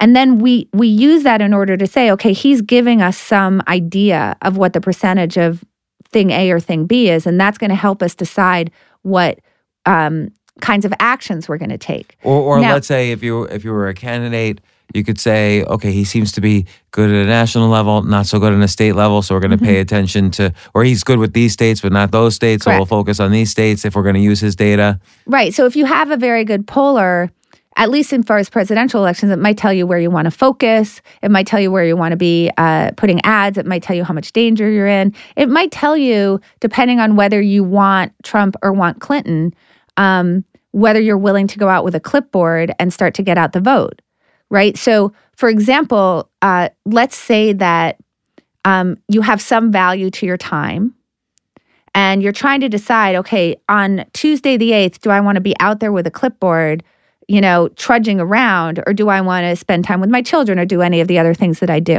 And let's just say, for example, that let's just say you really wanted Clinton to win. If Nate Silver's telling you it's 98% to 2%, okay, you might not go out with your clipboard, but if he's saying it's 60-40 and you really do have a dog in this race, then you might say, you know what, on this day, I'm willing to forego the other options that I have for this day in order to try to get out the vote because I understand that it's close. And that's no different than like if you're just trying to order something in a restaurant and you're trying to decide between the chicken and the fish. You're essentially doing the exact same thing there. You're trying to decide in which future am I happier and kind of how confident am I in that, right? So I think that 70% of the time that I order the chicken, I'm going to be happier than if I ordered the fish. Because that's sort of how I feel about, chicken versus fish. But there's this 30% in there where the chicken comes and it's dry as a bone and the sauce is horrible and it's really just it's awful and I really wish that I'd ordered the steak. Well, now I'm a vegan, so I don't want either. I just want to say that, but whatever. But this is a good segue into the neural time traveling you talk about also towards the end of the book about decision making, which is you can look at a decision and how you feel about it now and the anxiety it makes you feel now, but you could say, how am I going to feel about this 10 years from now? Correct. Am I really going to look back at this decision and say it was important in any way? And if it is important, why is it important? So you might like chicken better than fish, but you might say, well, if the chicken was not raised wild or organically, it might be unhealthy, whereas fish has got all these like great omega-3 oils, and if I eat in 10 years, I'm going to be a healthier person with less cancer or whatever. Or you could say, look, it doesn't matter at all. 10 years from now, I'm not going to think at all what I consistently was eating right now. So I think that's a very useful thing. We always think that right now, oh my gosh, which shoes should I pack for this trip? This is like really important. But like 5 years from now, I'm never once going to think about, and the importance of it will have no effect on my life whatsoever 5 years from now. So I think the example that I give in the book of the importance of doing that kind of mental time traveling in order to be a more rational decision maker is that, so we get really caught up we really, really get caught up in the moment. And how we feel in the moment and the kinds of decisions we're going to make and the way we're going to process what's happening in our lives really matters in terms of how did we get to the moment that we're in, and then we just live in that moment. So let me give you a couple of examples that you'll know from the book. So I say, okay, so let's say that you go and you play blackjack, and you go with your friends, and you're going to play for like 2 hours, and in the first half hour, all you do is get blackjack, just blackjack, blackjack, blackjack. You can't lose a hand. You end up say $2,000. And it's just because everything went your way. But your friends are still playing, so you continue to play. And over the next hour and a half, you lose all but $100 back. How are you feeling about that? Right, so you're feeling horrible even though you're up $100. Even though you're up $100. Now we can do the reverse. You start off the night and you literally can't win a hand. I mean, it's just horrible. And you really want to quit. And you're kind of sour about it because you're down $2,000 because the dealer has just, hit 16, hits a 5. Hit 16, hits a 5. Just every single time. And you're down $2,000, but your friends are like, oh, come on, let's keep playing. So you continue to play, and all of a sudden you start getting blackjack every single hand for the next hour and a half, and you end up only losing 100. How do you feel about that? And, the drinks are on you. You're like super happy. And notice that that's really in the moment decision making. In one case, you're very sad that you won $100. And in another case, you're quite happy that you lost $100. And that's, I think, puts into very sharp focus how irrational we can be in the way that we process our outcomes when we're caught in the moment like that. Now, if I got you to do a little bit of mental time travel and I said to you, hey, imagine it was a year ago that you went to that casino. Now, which result do you prefer, the $100 win or the $100 loss? If it happened a year ago. If it happened a year ago, you would just say $100 win. Of course. So what happens is that when you can take that extreme zoom lens off, where you're just zoomed in on the moment and kind of what's just happened to you, and you can put on a wide angle lens and get that so that you can see it within the scope of time a little bit better and within the scope of what the arc of the way that your whole life goes, then you start to get much more rational about it. Because what we really are looking for is to think of ourselves like a happiness stock, where we want the slope to have a general upward trend. And we understand that there are going to be momentary upticks and downticks, but we don't want to be yanked around by those too much, because the more that we're yanked around by the momentary upticks and downticks, the less likely we are going to have that upward slope, because it's going to cause us to make really silly decisions, like being super happy that we lost $100, which is a little bit crazy. So how often would you apply this method of decision making in your life? Like, does the decision have, or not decision making, but in terms of point of view, let's say this type of point of view, does the kind of intensity level of the moment have to be a certain level? Because you can't do this over, should I boil the eggs or scramble the eggs? Like, you can't do it over everything. Is it something where only intensity level is so high, or? Well, I think and you have to train yourself to think this way. Sure. I think there's two things. One is when you're just struggling with a decision, or you see somebody else struggling with a decision. So I use this with my children all the time when they're they come home from school and they're really upset because they got in a fight with their friend. And I'll use this method all the time. I'll say, do you think this is really going to matter in like a month? And they'll be like, no. Because they'll be like, yeah, I see. Yeah, I've gotten in a fight with them before and it's been fine. So basically what you're doing is you're transforming them into a different person, the person they'll be in a month, and saying, is it important to that person? I'm getting them to have a conversation with the future version of them. So I'll give you something similar that I do, which is almost similar to this. So let's say there are 3 types of decisions I normally make. 1 I'm bad at, 2 I'm good at. So let's say I'm bad making decisions on personal relationships, but I'm good making decisions on business relationships, and I'm good making decisions on advice for my kids. So to take the exact same problem, my kid presents me with the problem. Suddenly, the answer becomes really clear. Like if I have let's say I have a personal relationship issue, I might not have any clue what to do. But then if my kid comes to me with the exact same problem, I might 100% know what she should do. Or if somebody's interacting with me in a business situation, how I'm being interacted with in a personal situation, I might know 100% what to do. So I kind of do a version of this, but instead of time traveling for myself, I do like situation traveling. Yeah, I do situation traveling. So I love that. That's not in the book. I wish it were. Well, I'm going to start using the time traveling, which I haven't thought. Well, okay, so we'll exchange because I think situation traveling is also really good. Does that mean we're like in the same peer group for decision making? I love that. So this goes back to community. So let's add a 4th community. So you talk about community of peers, community where you're talking to experts, and community where you're teaching beginners. And then let's have a 4th community, which is a community of different versions of you. Okay, right. So there's situational, there's time travel, there's completely different. Right. Where you really think about counterfactuals, like, well, what if I had been born in a different country? So that would be a different version of you that you could interact with as well, where you're thinking about like counterfactual you. So I think that... But then you have to get in, there's the danger of it being silly, like, because there's cases where, okay, I was born in America, obviously it's better than if I was born in some 3rd world country which doesn't have enough food.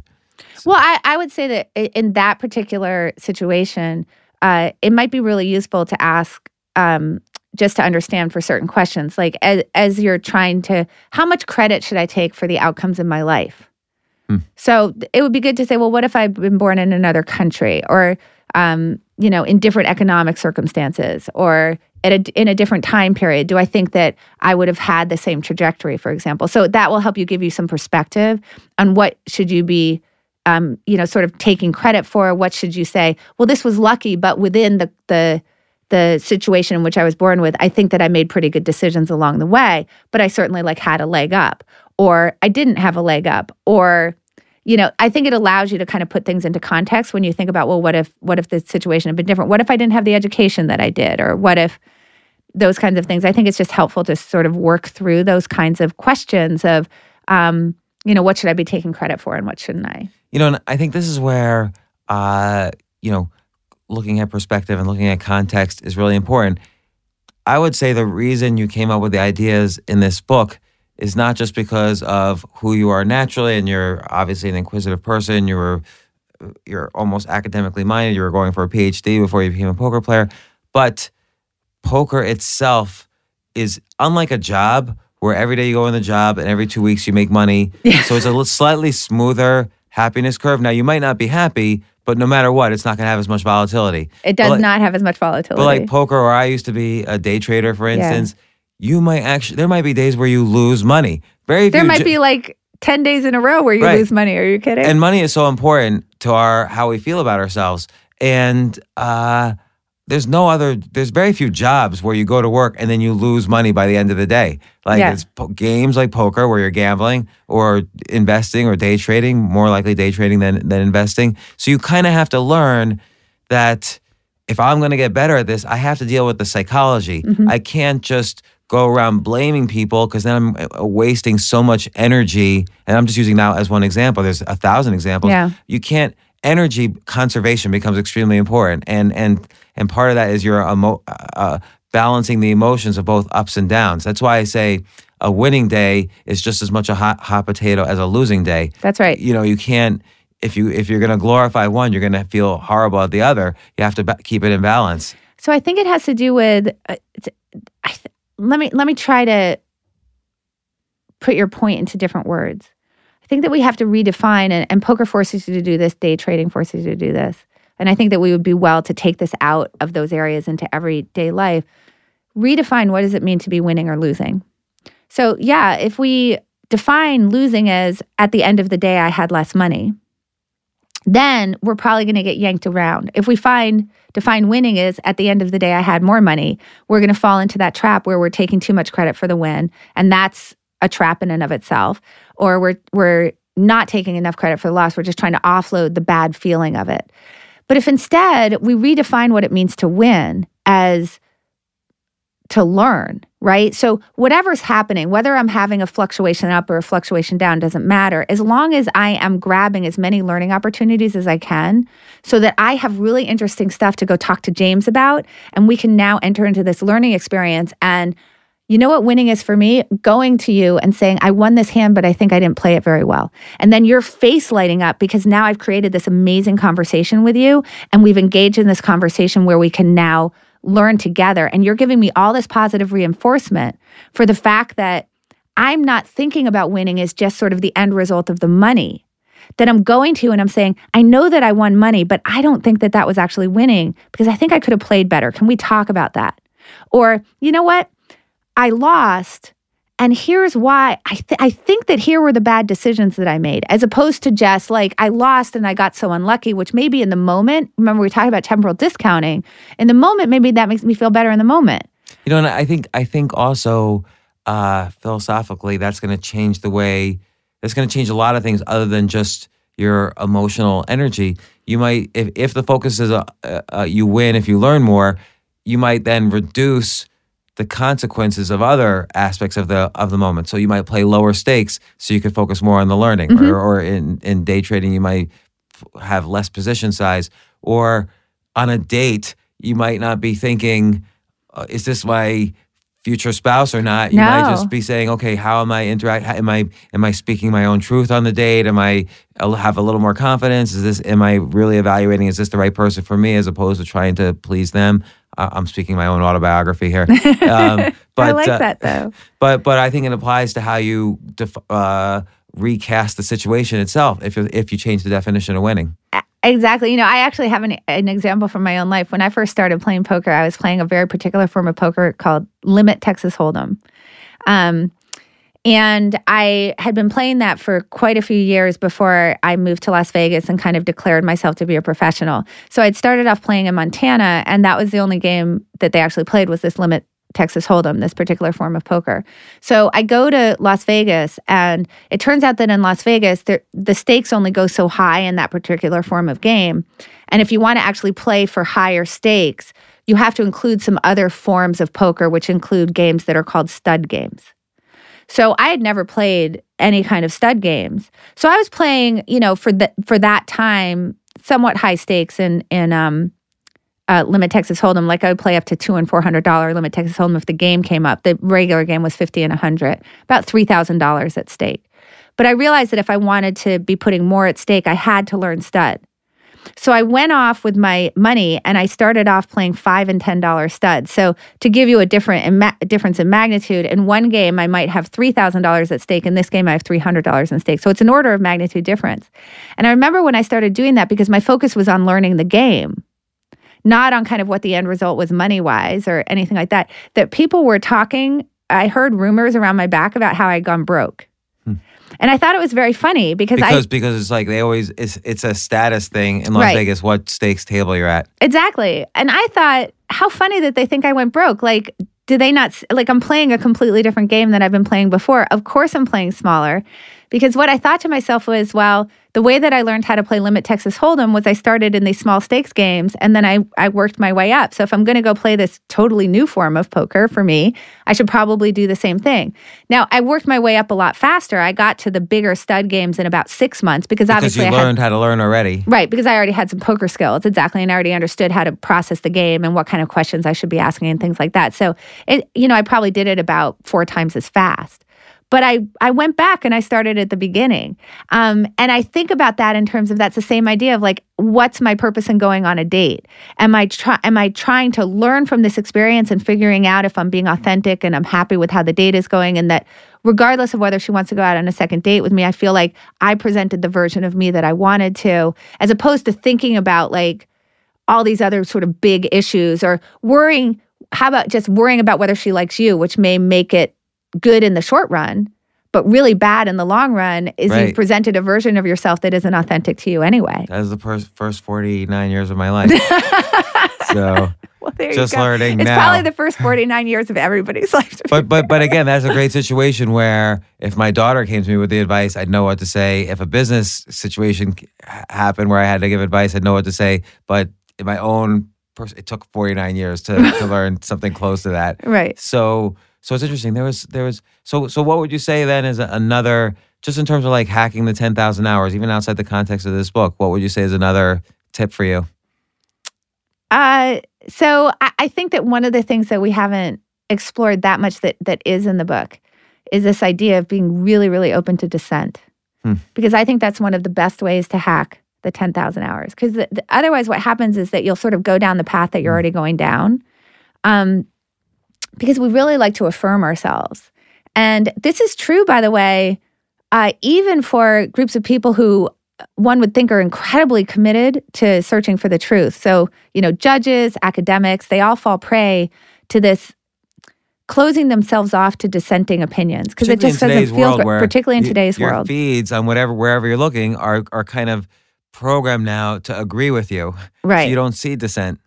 So here's the biggest 10,000 hour hack that I can think of, and it has to do with this dissent issue, is that the more that you're willing to embrace uncertainty and just say, I'm not sure, the faster you're going to learn and the fewer hours you're going to need in order to actually get to expertise.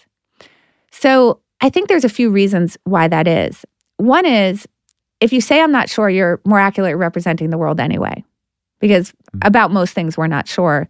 And so the more accurate representation of the world, probably the better our decision-making is. But the other thing is that I think that when you don't say, I'm not sure, and instead you say, well, I'm certain that this is the way to do it, what happens is that you lose this hunger for information.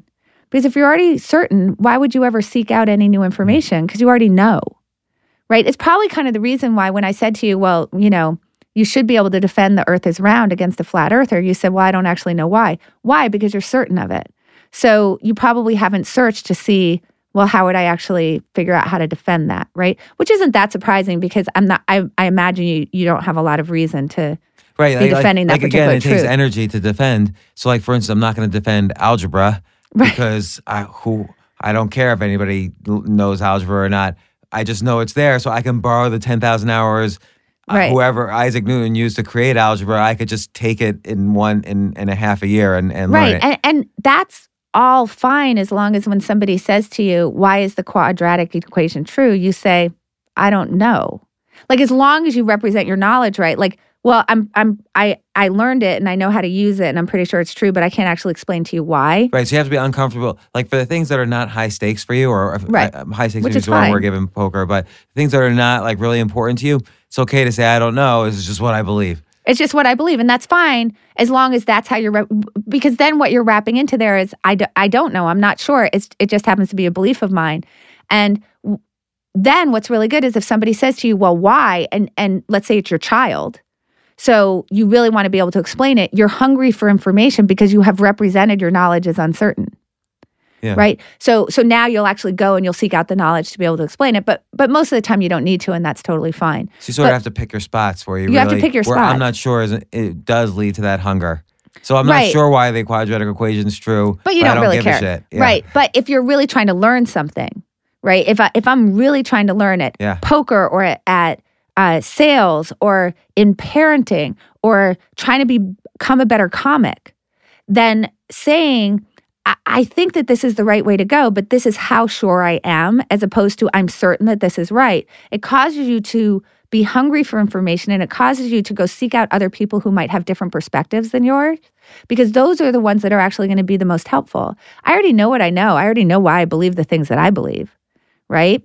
So if I can go and find somebody who disagrees with me and be super open-minded to it, then if I'm not saying I'm certain in the first place, then the fact that they disagree with me doesn't make me wrong. It just informs my belief, because now we can have a discussion about it. And I think that's actually the biggest hack, is the more you say I'm not sure, the faster you get to be an expert. And one of the things I think that distinguishes experts from other people is that they're much more aware of what they don't know. That's interesting, because actually thinking about the parenting thing, this applies extremely well to learning how to be a good parent, which is probably the hardest skill of all. Oh my gosh, yes. And so, like, it makes me think of, you can't really, like, this is one thing I learned early on, you can't really argue with your kids for what's rational, because they're somewhat irrational, but they're never going to agree with you arguing with them about what's rational. So you kind of have to figure out other ways around that. And you still might, and like you say, you still might be wrong. So you have to be open to what they're thinking as well, so that they feel respected and, and that they're part of the conversation. So all of these ideas and techniques apply to parenting as well. I have I think I have the example. Write a book on parenting. Well, I think there's some parenting examples in that book. So here's one of the parenting examples in the book. My kids, I think like a lot of kids, when they do very poorly on the test, they want to be like the comic who says it was the crowd's fault. So they'll do poorly on the test. They'll come home and they'll be like, I can't believe the teacher just really hates me. And then a good one is always like, they put stuff on the test. They put stuff on the test that they didn't teach in class. I don't know if you've heard that, but I've heard that one a lot. There was stuff on the test that they didn't even teach it in class. And the test was so hard and the teacher just hates me, and you can ask anybody. So notice these are all things that are totally out of their control, nothing to do with their own studying or how much they applied themselves or how well they listened in class or the kinds of notes they took.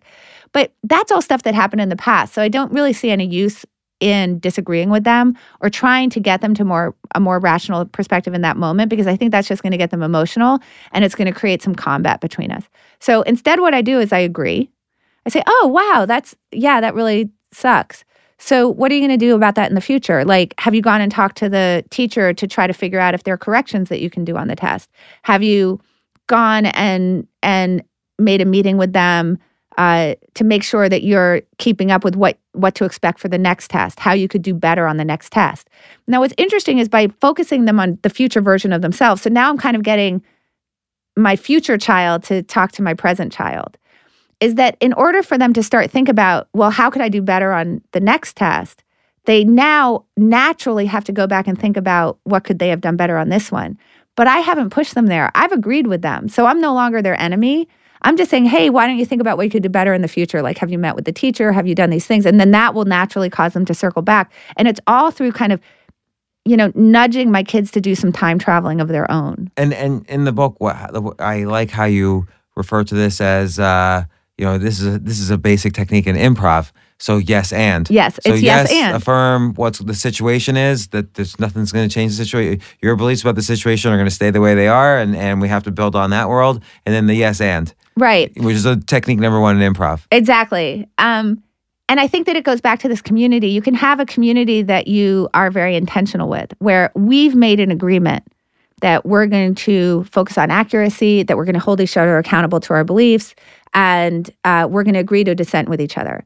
So because we have an agreement, if you come to me and you say, oh, that really sucked because the crowd was so bad, we have an agreement. So I'm allowed to challenge you on that, right? So I'm allowed to say, oh, come on. Like, really, do you think it was all the crowd? Do you want, can we talk about maybe where your responsibility in that was? But we have an agreement to that. I don't think that I have an agreement with my children for that because they're kids. So, I think that I'm supposed to say, okay, that's fine. Yes, it was the crowd. So now in the future, how do you think you can deal with bad crowds better? What do you think you could do to actually improve that situation? And it's true for adults who aren't in agreement with me also. So I tell a story in the book actually about David Letterman and Lauren Conrad, which I think is very demonstrative of this idea that if someone isn't a member of this intentional community that you've created where you have an agreement to dissent with each other and hold each other accountable in this way, that the way that you might want to handle it might be a little bit differently than this more sort of direct challenge, right? That was a great story because basically they were having two different conversations. They were. So she was having a conversation of just promoting the Hills. He was being David Letterman, where he was just like sick of this, and he was just challenging. He was calling her an idiot, or so to more or less. And she didn't agree that was part of the discussion. She wanted to have a promotional discussion. He wanted to have an actual deep discussion. Yeah. So just briefly, so that people know what the hell we're talking about. Lauren Conrad was on a show called The Hills. Weirdly enough, by the way, a show that I never saw. I've never seen it either. But I saw this. It would happen in 2009, and I happened to see this particular episode of David Letterman, another show that I didn't watch that much after he moved away from NBC, because I was in a hotel room that only had like 3 channels. And so I happened upon this, and it was like in the background. And when I heard this conversation, I immediately perked up, and I was like, oh my gosh, that's such an amazing example of self-serving bias and this bias thinking and how you talk to each other. And I said, I'm going to file that away. And I started using it in my talks because I thought it would make my talks more fun. So here's the situation. She's on The Hills. It's a show about 20-somethings in LA who have all sorts of drama. So people may have heard of like Heidi and Spencer, and, they're causing all sorts of drama for Lauren. And, I don't know, one of the Jenners was on the show, and it was whatever, drama. So she goes on David Letterman to Brody promote Jenner. her show. Oh, okay. There you go. See, that's good. So she goes on the show. David Letterman. She's just there to promote The Hills, and she's talking about all this drama is happening to me. Heidi and Spencer are being mean to me, and Brody's being mean to me, and Stephanie's being mean to me, and Audrina's being mean to me, and blah blah blah, drama. And David Letterman stops the conversation and says, "Well, that kind of raises the question. Do you think it might be you?" So she obviously, doesn't take kindly to that. Now, of course, by the way, he's making a very good point, which is you're saying all these things are happening to you. But what do you think your part in the drama might be? Anyway, he sees, I just made the conversation go south. So he quickly tries to repair it. And what he says is, well, let me give you an example from my own life. I used to, for my whole life, I went, this person's an idiot, and this person's an idiot, and this person's an idiot, and this person's an idiot. And one day I said, wait a minute, could all these people be idiots? No, I don't think so. Maybe I'm the idiot. She says, are you calling me an idiot? So, obviously, the whole conversation goes completely south. Now, David Letterman was making a valid point. And had she been open to hearing what he was saying, open to the suggestion, open to the dissent, open to the way that he was trying to hold her accountable for the way that she was processing the things that were happening in her life, it actually might have been incredibly helpful for her. But they had no agreement to do so. Or she could have even have participated in an interest. She could have engaged in a way where she took control back of the conversation. She could have said something like, no, not every cliche about people is true. Right. And then now she takes control back. Exactly. But she got into his world for a second just to take it back into her world. Exactly. So they had no agreement to this idea that we're gonna work together as this cohort in order to check each other's biases and say, I don't think you're actually processing the world in a rational way, Lauren. So that conversation went completely south. So I say in the book that you want to be really, really careful of lettermaning people. And make sure that if you're talking to people who you don't have an agreement with, that you're doing yes and. You're saying, okay, so you can think about this yes and in terms of what could David Letterman said. Wow, you really have a lot of drama in your life, Lauren. What do you think you're going to do to make there to be less drama in the future? So that's a way to yes and somebody. And that's not the way that I would do it with you. If you came to me and complained about the crowd, I wouldn't yes and you because we have an agreement not to do that. And we have an agreement to actually pull apart what actually happened and try to figure out what was the crowd and what was you. But most people you're not going to have an agreement with. So it's a lot better to yes and them. I love all these different ways of kind of hacking this 10,000 hour rule. We've talked about like 20 different ideas here and sub ideas, like not only community, but how to break the community down, how to join different communities, how to find different community partners, how to look at decisions in all these different ways. Just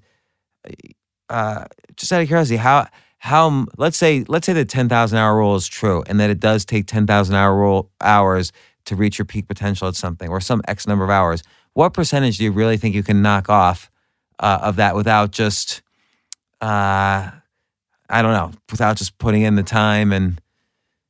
I haven't really thought about it. I mean, first of all, I want to thank you because I think that this way that you're thinking about, like, let's set aside whether the 10,000 hours is true or whether that's the right number or whether it works for everything. Because, obviously we could have a long conversation about that.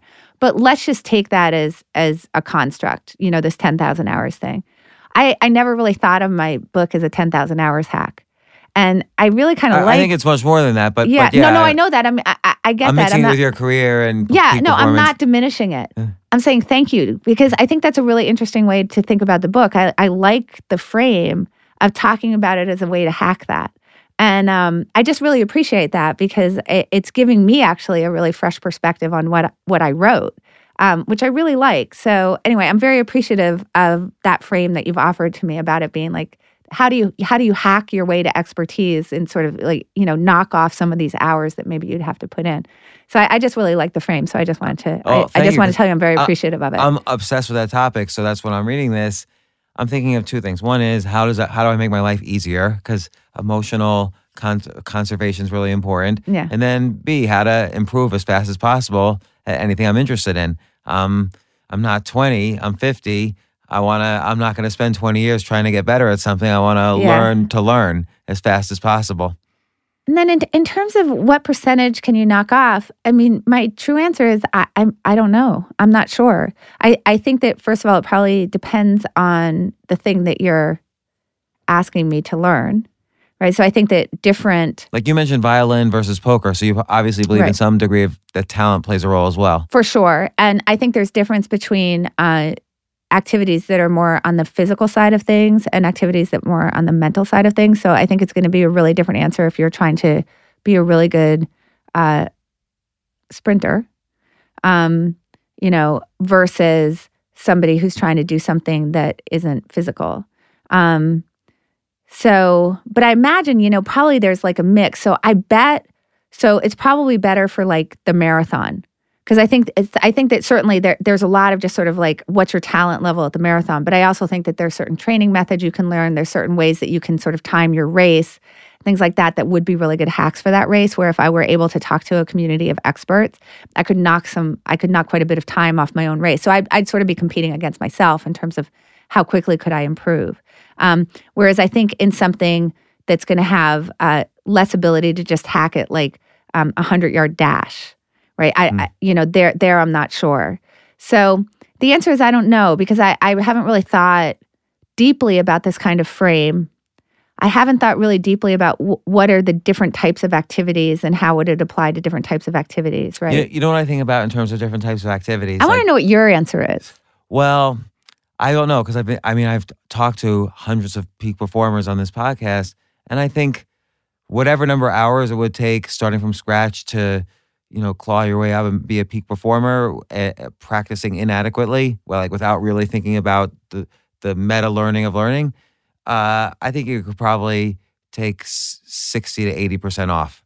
So I like that. So someone with talent at poker could probably, and who's young, could probably, within two years, probably be at least good enough to sit at a high stakes table. Mm-hmm. Maybe not win all the time. Yeah. But I remember what was the guy, Dan Negrino. He was a great poker player. But I remember 20 years ago, he was a young kid, and already he was shooting out of the cannon as a great poker player. So he had enormous talent, and he understood some fundamental things, and he had a whole crew he was working with. So I think 60, 80%. I think talent is often exhibited if you have a lot of passion for something. Right. So I'm not gonna have a lot of passion for running the marathon, but I might have a lot of passion for game playing. So chances are I have more talent at game playing than running the marathon.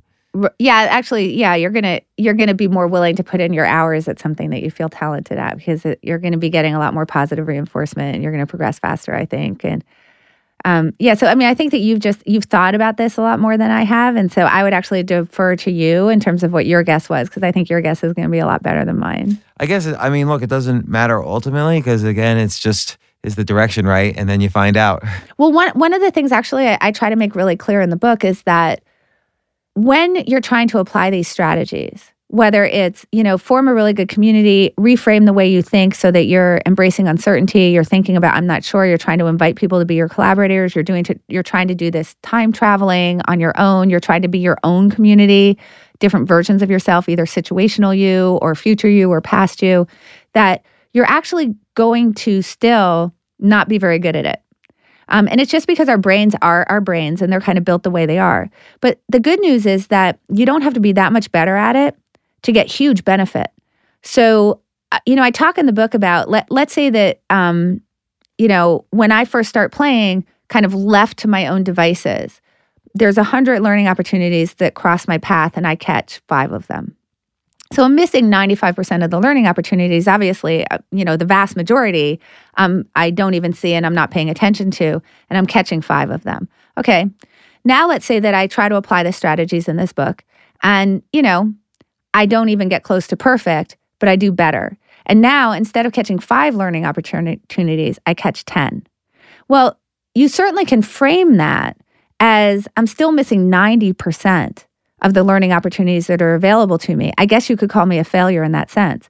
But compared to what I would be doing if I weren't applying these strategies, I've doubled my learning opportunities. So the version of me that is applying the strategies in the book is going to crush the version of me that isn't, even though I'm not coming anywhere close to perfect. And I think that that's actually a relief. I think that it allows you to have a lot more compassion for yourself that, look, I'm never going to be perfect at this stuff. I am going to walk off a stage and my first instinct is going to be to blame the crowd. And that's okay because that's just kind of the way my mind works. The question is, how often do I catch that mistake? Am I catching it more often than I otherwise would? And how quickly am I catching it? So it's almost like not compassion for yourself if you give, I just gave a bad talk. It's compassion for yourself on the meta learning. Right. So, okay, every now and then I'm not going to apply these meta learning techniques. I'm going to blame the crowd. That's okay too, as long as the direction is... As long as you're going in the right direction. Is the slope correct? And because again, not having compassion for yourself, like beating yourself up over that, again, it exerts emotional energy, which will defeat the purpose of learning the next time. Exactly. It's kind of like this idea of, you know what, I can suck at this, and as long as I'm sucking less, it's all good. Because those small changes are going to have such a huge effect on what the probability of sort of having good outcomes over your life, right? Going back to, we're trying to think of ourselves as a happiness stock, and we want the slope to generally be an upward trend. So if you're sucking less, the probability that you have an upward trend to the sort of trajectory of whatever it is that makes you happy, whatever that is just going to be so much higher because it compounds over time. So you can think about it as if your decisions are a normal distribution, right? So you have your average decision obviously sitting in the center, and then you have your worst decision over at the left tail, and your best decisions are over at the right tail. Our goal is to try to get us to be sitting in the right tail more often than we otherwise would have. And if we can do that, it's okay that sometimes you're still making a decision that's over at the left tail. It's okay that sometimes a lot of your decisions are still sitting smack dab in the middle. That's all right. Don't worry about it. Just try to get over to the right tail a little bit more often, because that just in general shifts the distribution, right? Because if we're out at the right tail a little more often, we get to shift. Then the whole thing shifts right a little bit. And that's what's going to get us to where we need to go. And it doesn't need to shift that much in order to really have big effects. I like how you take compassion for yourself and turn it into like a normal distribution in statistics. So you draw from a lot of different fields to get to the key points of, I don't really know is the biggest hack for the 10,000 hours. Having good friends and community who are experts and learning how to communicate with them. Having compassion for yourself all through the process, and all the other techniques we talked about for learning and decision making, I think are so critical. And I think about this all the time. This is a great book. Like I said earlier, I've used this book. I'm so happy. In 3 totally separate situations. And I was able to recognize, I'm just used a technique from, the book. So the book's Thinking in Bets, Annie Duke. I hope you come on the podcast again next time you're in town. Anytime. This was so fun. How often are you in New York? Well, I live in Philly, so I'm actually up here a lot. Now I feel like I have Ryan Holiday goals. So what's a Ryan Holiday goal? Well, he's talked to you 6 times. So now I have goals. Also when I first started this podcast, at the end of 2013 or early 2014, Ryan Holiday was the first producer of this podcast. Oh, really? Yeah. Oh, that's so cool. Because it's community. So we all came out of this community of where we were trying to help each other build these new types of media. I love that. So it was interesting. So let me tell you a secret about Ryan Holiday. I won't tell anybody. Nobody will listen to this. Ryan Holiday actually, he doesn't know it, I don't think, but he had a huge effect on this book. And I'll tell you why. So I'm sure you're familiar with Obstacle is the Way and Ego is the Enemy. So you know that that's written in these little tiny slices where it's these little sort of 1,000-word-ish sections. Yeah. And the way that book is written, you could kind of open to anywhere in the book and you could read a 1,000-word section and you'd get a lot out of it. You'd know what kind of the point of that was. Would it be better if you read all the stuff that came before it? Sure, because it builds on itself. But each one has a very specific point that it's trying to get across. And it's almost like a little mini essay within a very longer discussion on these issues. And that is why this book is written in that same format. Well, one of my books, Choose Yourself, is also written in that format because, and again, Ryan helped me with that book a little bit, but the idea is people don't have big attention spans. So you kind of have, anymore, there are YouTube people, there are Instagram people, you kind of have to fit everything into 1,000 words or they, for a concept, or they lose interest. I'll tell you my Ryan Holiday story. Okay. So we did a podcast after every single one of his books. So after Ego is the Enemy, we go out to dinner and we were talking in general about jealousy or envy. And he asked an interesting question, picture someone you're envious of. And usually you're envious of someone not because of all of them, but because of one feature, so-and-so has more money, or so-and-so is a better athlete, or so-and-so is better looking. And then, but he said, ask yourself, would you really want to completely switch places? And we kept trying to think of names. Both of us kept trying to think of names, and there was no one we actually wanted to switch places with. So that was just an interesting little exercise. So what's wonderful about that is, so I sort of think about something that's in my book where I really talk about this idea of perspective taking. To represent the idea. Exactly. Because that's a very strong technique in a lot of nonfiction and right now. And it is not naturally the way that I write. The way that I write, it tends to be more tangenty and build up, and it completely cleaned all of that up for me. So I am secretly incredibly grateful to Ryan Holiday. So hopefully he'll hear this and he'll hear the gratitude that I have for those two books, which are, I mean, first, I just love the books in and of themselves. I mean, I thought they were amazing. But also the structure that they gave me that I could really pull into this book, I think made this book so much better. So I'm actually really grateful to him. Well, I am too. Good. So Well, good. we'll have a Ryan Holiday fan club. gratitude party. So Annie, thanks for spending so much time.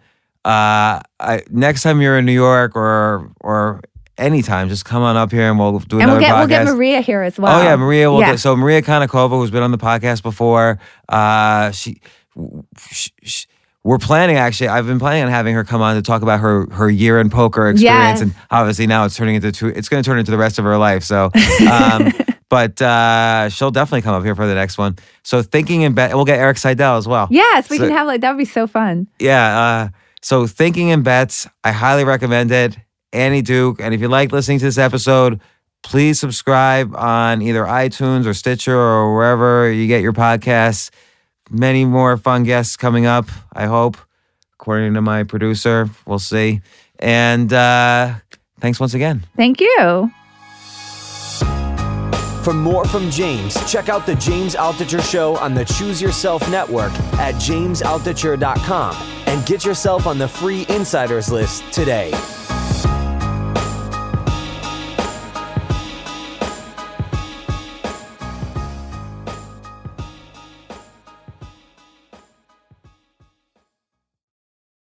Want the same expert advice you get from the pros in the store while shopping online at DiscountTire.com? Meet Treadwell, your personal online tire guide that matches you with the perfect tire for your vehicle. Get your best match in 1 minute or less with Treadwell by Discount Tire.